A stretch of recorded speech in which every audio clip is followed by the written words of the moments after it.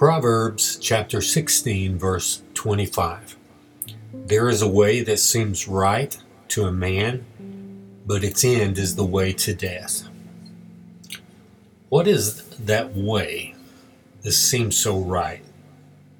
It's my way. Frank Sinatra and Elvis both sang about it. We learn early on how to get our own way too, don't we? Most of us pursue our own way all the way to our own demise. We learned right out of the womb that when we cried, our mother picked us up. And when we cried again, she would feed us. And so we keep doing what works. And it just progressed from there, even as adults. When there are times that we might not immediately get our way, even then we're weighing out the consequences of how we can still get our way by taking some other route.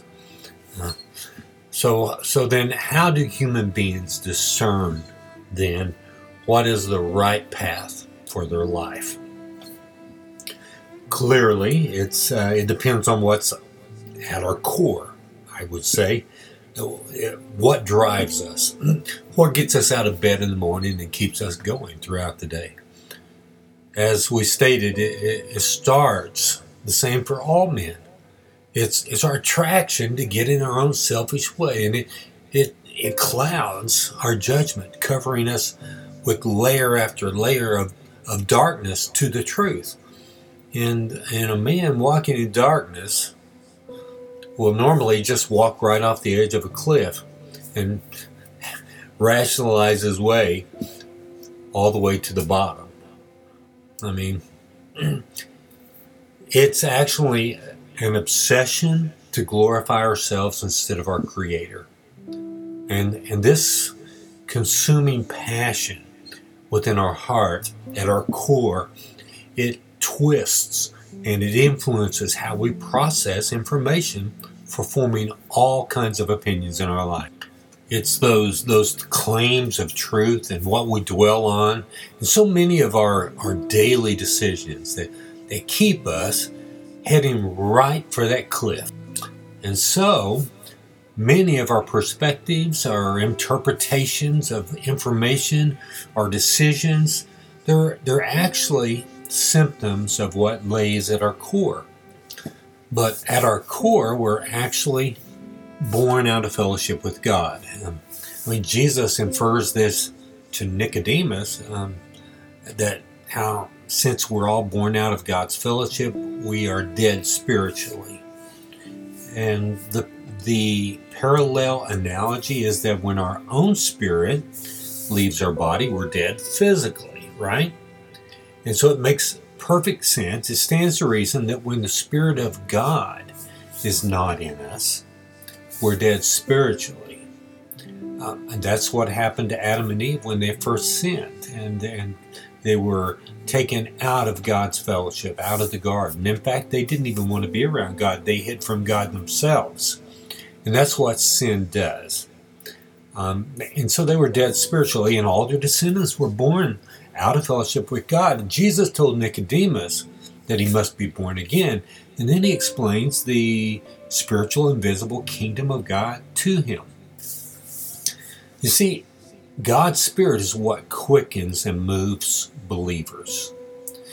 We used to be motivated to seek our own glory, and we thought that would make us happy. And that was Lucifer's sin, right? Which caused him to be cast out of heaven. He wanted glory that belonged to God. That's what we want. That was the same sin that Satan tempted Eve with, to be like God by disobeying him. But God's Spirit is in us now as believers, and He motivates us not to glorify ourselves, but to glorify God, our Creator. And God created it so, and created us so that when we glorify God, we see Him as beautiful, and when we delight in Him for who He is, that's what brings us joy now, instead of glorifying ourselves. So what is it for you? What motivates you in your life?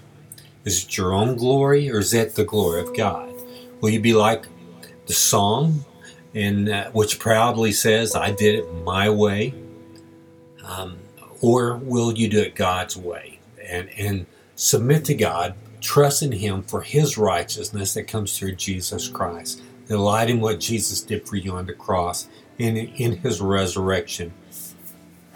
I'll close by reading today's text one more time. There is a way that seems right to a man, but its end is the way to death. Father God, thank you for your word, Lord. Thank you, Lord, that you showed us, you enlightened our eyes to see that you are the way, the truth, and the life, and that no man comes into the Father but by you.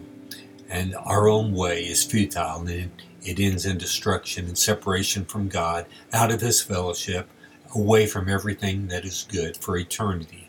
Lord, help us to show us more of your glory, even as believers, Lord, so that we'll be transformed and find more delight in you and joy in you and worship you better today than we did yesterday, Lord.